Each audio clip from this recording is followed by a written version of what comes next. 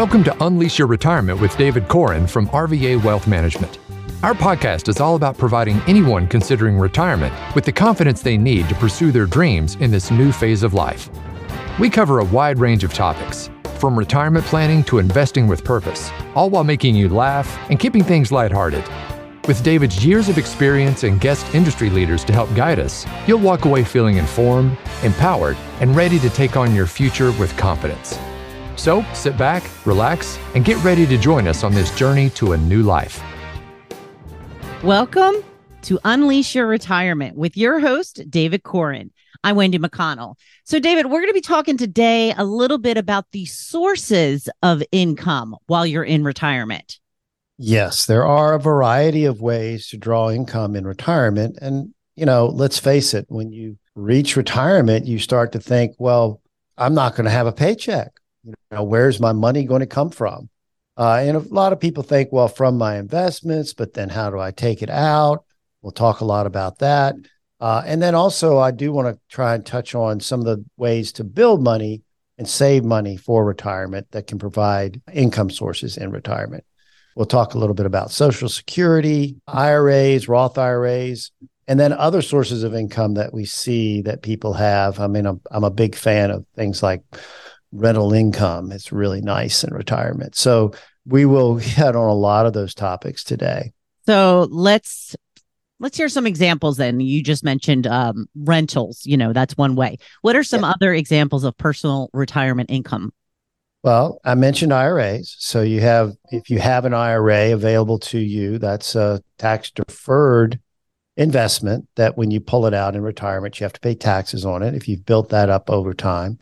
Many people, when they retire, if they have a 401k or a 403b or a 457 or any other type of employer-sponsored retirement plan, they will often roll that money into an IRA, and then the IRA becomes how they get their money out. They tap into the IRA for income. Another source of retirement income I mentioned was Roth. Roth IRAs you don't get the tax deduction going in, but the growth is tax-free. So when you take the money out of the Roth, you do not pay tax on it, which is a wonderful thing in retirement.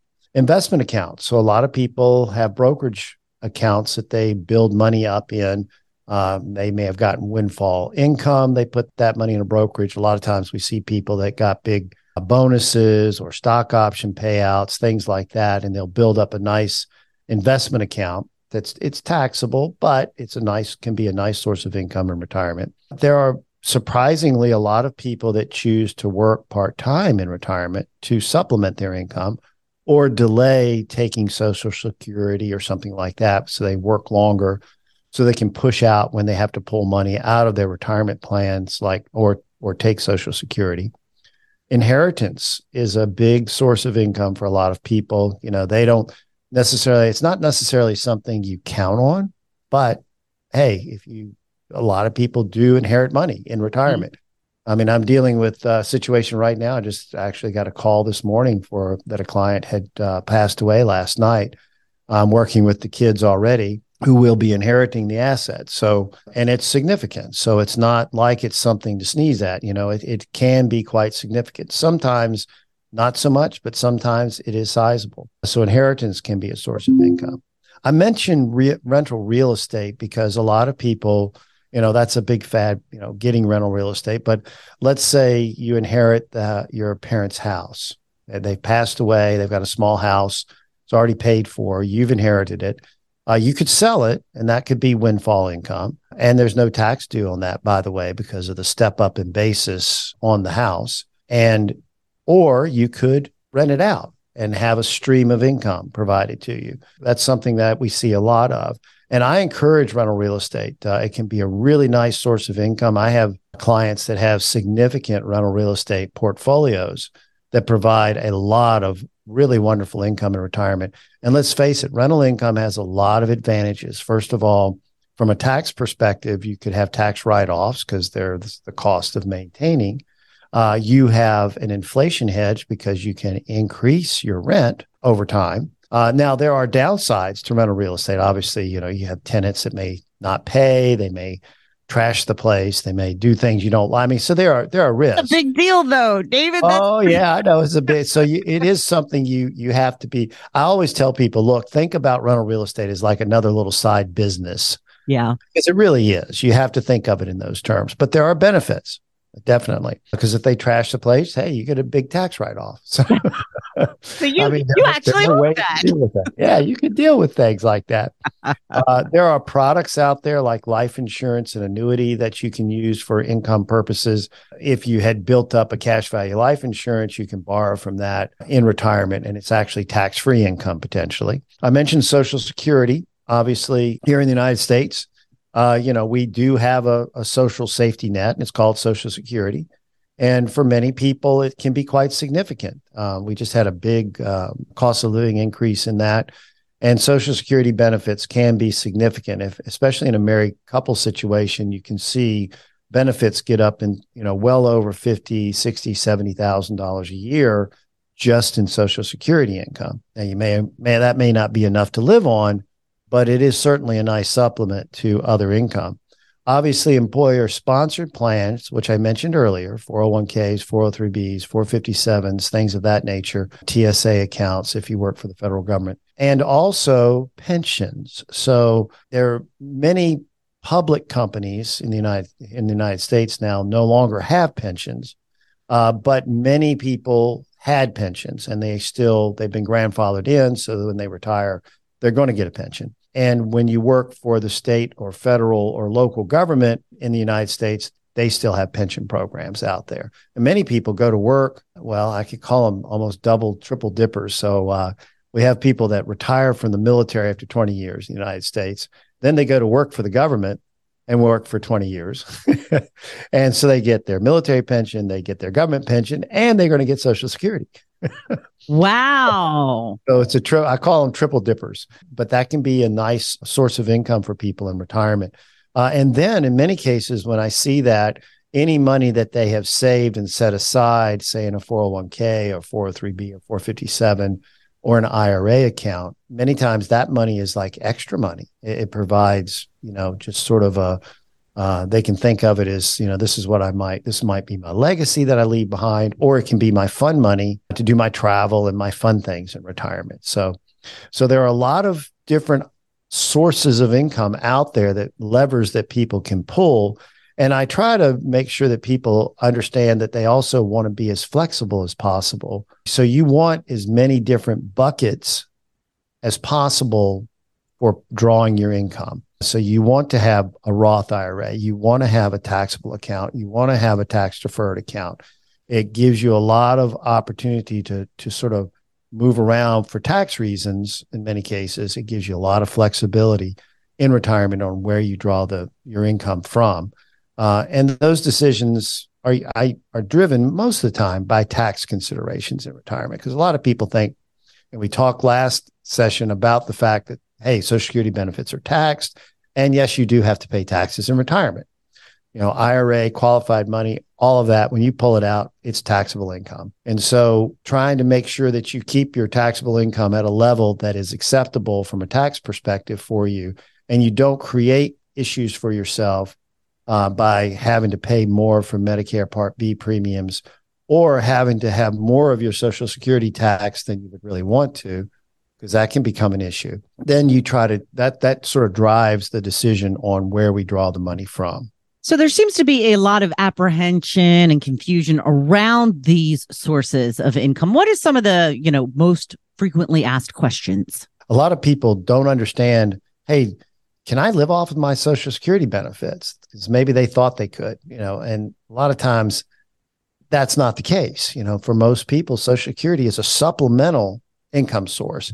It should not be, in most cases, your only source of income, because quite honestly, it's not a whole lot. Let's face it. Social Security benefits are nice, but they're not huge. They're probably not going to replace all of your income. Pensions can be very complicated. For the government, there can be all these different options around pensions, different ways to calculate what your benefits are based on service years, number of hours worked, previous, highest salary. There's all these levers, and trying to understand that can be very complicated and confusing. The other question I get a lot is, when should I take Social Security? Because you can take it as early as age 62, but you can also wait to age 70. Now, there's no advantage to waiting past age 70, by the way, but you can take it as early as 62. You hit full retirement. For most people now, it's around 67 is full retirement age. And then you can wait another 3 years to take it. And each year that you wait, your Social Security benefit goes up by about 8% a year. In addition, you're gathering any cost of living adjustments. So it can be very advantageous to wait. And there's more than just the advantage to you individually. There's also the advantage for your spouse. So let's say you've got a 2-earning household. One person made less money than the other. What we usually look for is the person who had the higher income flow and is going to have the higher Social Security benefit. We encourage them to wait to age 70, because when one person passes away in retirement, later on, somebody, unfortunately, we're all going to die. So we have to take that in consideration. But let's say the higher earning person is the one who waited, you're going to get the higher benefit. So the remaining spouse always gets the higher benefit, whether that's the spouse who had the higher income and it was their benefit, they get to keep it. They just lose the smaller benefit. But the smaller benefit person gets the higher benefit if that person passes away. So it's a planning that we go sort of look at, because you think about, there's also an increase in taxation at the first death too. So we call it the widow's tax, because what happens at the first death is your tax rates go up, believe it or not, because now you're a single filer rather than married, and you don't get the same tax breaks. Okay. So an increase in taxes and a reduction in income, because you do lose one of the Social Security benefits. Right. So having to deal with that can be, you want to make sure that you plan for that appropriately, because eventually it can happen. And a lot of people wonder, well, if I'm going to wait on taking Social Security, then where do I take money from? And should I pull money from the IRA first? Should I pull it from my investment accounts first? How do I, should I pull it from the Roth that I've got set aside over here? Should I do Roth conversions? All these questions come into play to try to figure out, where do we pull the money from first? And again, a lot of that has to do with taxation. One of the big advantages of waiting on Social Security is that it gives us time to do some Roth conversions and take advantage of some lower tax brackets before you start drawing Social Security. So we do that a lot for clients, where we sort of do this planning, and then that 3-year period, 4-year period, whatever, before they start, once they retire until they start taking Social Security, that's the time period.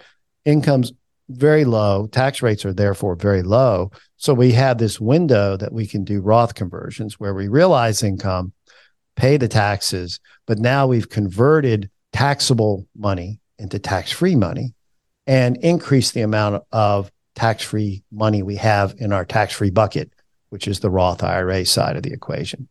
So those are some of the things that we run into, and people really have a lot of questions and apprehension, or they just don't understand. They haven't educated themselves to realize all of these options are available to them when they get to retirement. Well, every time people, educate themselves, then they change all the rules again, David. Well, yes, to a large extent. I mean, everything's changing, especially taxes. I always say, it's great. You have to pay attention to taxes, but know that those will definitely be changing. So the rules do change. And the rules around how much you can set aside in an IRA. Right now, you can put $6,500 a year into an IRA. If you're over age 50, you can put $7,500.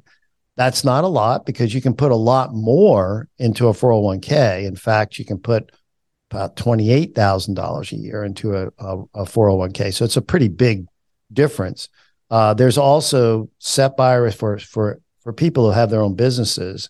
There are SEP IRAs, there's simple IRAs, there's single employer 401ks or small business 401ks that allow individual employers to set aside a lot more than what they can put into an IRA, which is the $7,500. So there's a lot of flexibility with using these plans to build up and save for your retirement. And that's critical. So, those are some of the considerations that we look at. And the other thing that people have struggled with is their employer sponsored plans because they really maybe just really didn't pay a lot of attention to it. They knew they had one. There was a match that they got from their employer, maybe on the 401k, say 5% of salary or something like that. And they said, well, I'll put 5% in because that's free money and I'll take advantage of that. And by the way, I would say that's the minimum that you should set aside is the match. You really should do more than that. But a lot of people don't think about it and they don't even realize what the benefits are or how to take that money out. Can I leave the money at the employer? There's a lot of questions around those employer sponsored plans. And I think in our next episode, we're going to delve into that a little more to talk through the different types of plans that are out there, how they work, what some of the options are with pulling money out of those types of employer sponsored plans out there. So tell me everything I need to know about Social Security. Well, it's based on your 35 years of highest earnings. So it's a long period of time they're looking at. And a lot of people, should realize that, hey, your income's the highest the last 10 years of working life usually. So that's going to negate a lot of your early years when you didn't make a lot of money, which is good. So those years drop off. So you want to make sure that check your Social Security statement to see, okay, hey, do they have all my income correct in here? Because they send out this, Social Security Department sends out a statement that does show your income history that they're using to calculate your benefit. Well, you should check that and make sure that, because they make mistakes.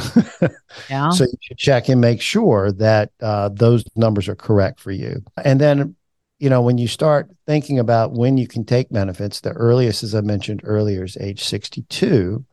And let's say you've retired early at, say, age 60. Well, the question becomes, do I take my benefits at age 62? Well, a lot of factors come into play then. Maybe, let's say you have health issues and you may not live to be 75 or 72. You're thinking, I'm not in great shape. Hey, in those cases, maybe it does make sense to take that benefit early because there's sort of a break-even point. You sort of have to live past age 80 to really benefit from having waited to age 70 to take your benefits. And then there might be a point in between there that it makes sense to take it. So we do some calculations for clients looking at what makes the most sense. What year should you really start taking your Social Security benefit? And also, what does that do from a tax bracket perspective? It may limit our ability to do Roth conversions. It may put us in a position where more of your Social Security is taxable. One thing I do encourage people not to do is to take Social Security early and continue to work, because there's a significant penalty if you continue to work on your Social Security benefits. So if you're still working and you've got Social Security coming in, they actually penalize you and cut your benefits significantly. People don't realize that a lot of times. It's, I'll just take it, put it in the bank. Well, yeah, but Social Security is going to cut your benefit because you're going to look at your income and say, you've got this income flow and you really didn't need your Social Security, so we're going to cut your benefit. There's a penalty. Will it stay cut? Will it for the rest of the years or only while you're working? Only while you're working. So, okay. and this only applies prior to your full retirement age. I mentioned earlier, full retirement age for most people now is around age 67. Mm-hmm. So if you took the benefit at 62, you've got a 5-year period there where you could be looking at penalties on your Social Security benefits if you're still working. So I discourage that. The only time I would say it makes sense is if there's health issues and you're not continuing to work and you really need the income to supplement what's coming in. Now, in some cases, we may have a lower earning spouse because their benefit's really small. We may have them take at age 62 to supplement income because their benefit is sort of going to be limited anyway. So it makes sense. And then we have the other person wait to age 70 to take the full benefit. But there are a lot of benefits to waiting to age 70, especially if you have a history in your family, you're in pretty good health, and your family history shows, you've got parents that are living well into their 80s. My wife's mother's 84 and her dad is 92. Okay. So there's some longevity genes there. And she needs the plan. She needs to realize we want to wait as long as possible to take benefits for her.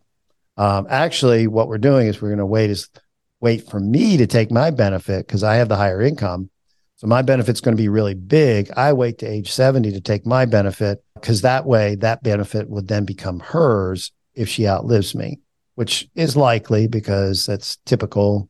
By the way, in our planning, we're always knocking off the man early because statistically that's what happens. Well, you don't have to put it that way. Well, unfortunately, that is the case. I was just we're actually dealing with some issues with my mother-in-law right now.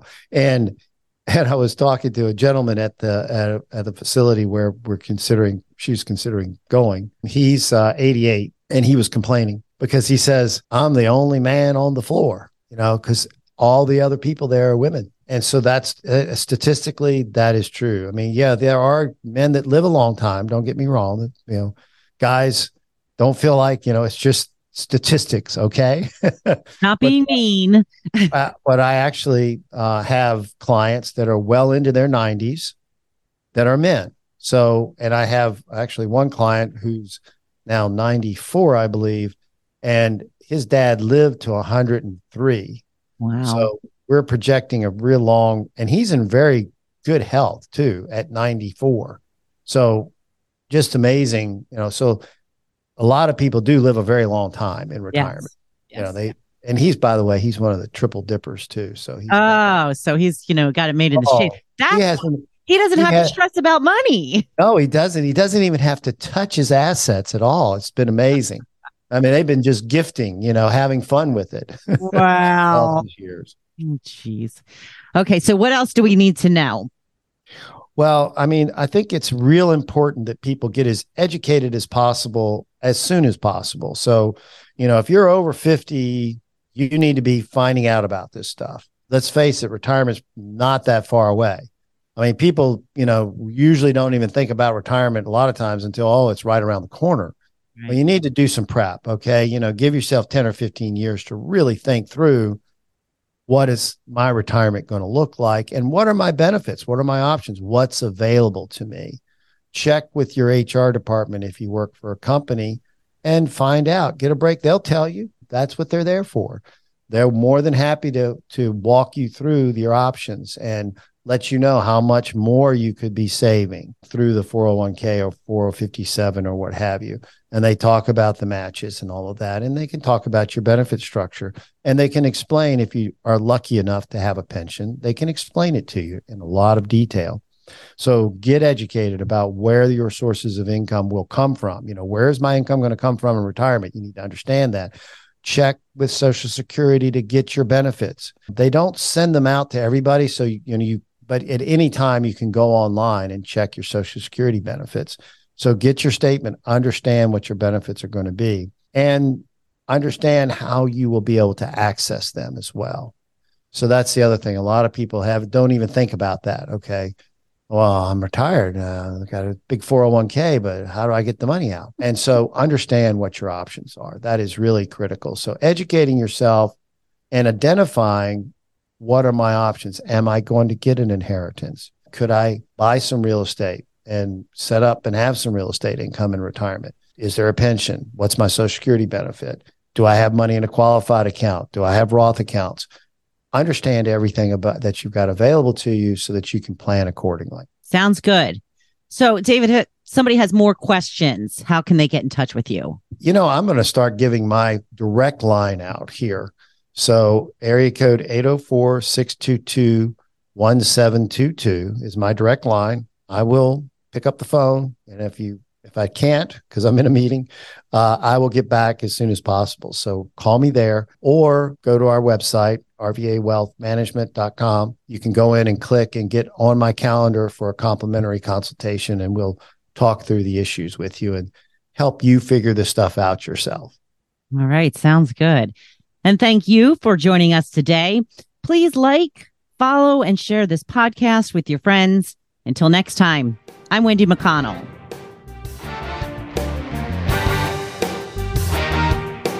Thank you for listening to the Unleash Your Retirement podcast. Click the follow button to be notified when new episodes become available. Visit our website at www.rvawealthmanagement.com or give us a call at 804-497-2100. And don't forget to click the follow button to be notified when new episodes become available.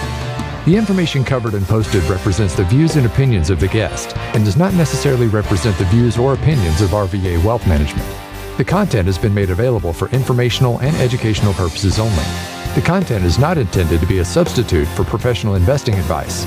Always seek the advice of your financial advisor or other qualified financial service provider with any questions you may have regarding your investment planning. Content here is for illustrative purposes and general information only. It is not legal, tax, or individualized financial advice, nor is it a recommendation to buy, sell, or hold any specific security or engage in any specific trading strategy. Results will vary. Past performance is no indication of future results or success. Market conditions change continuously.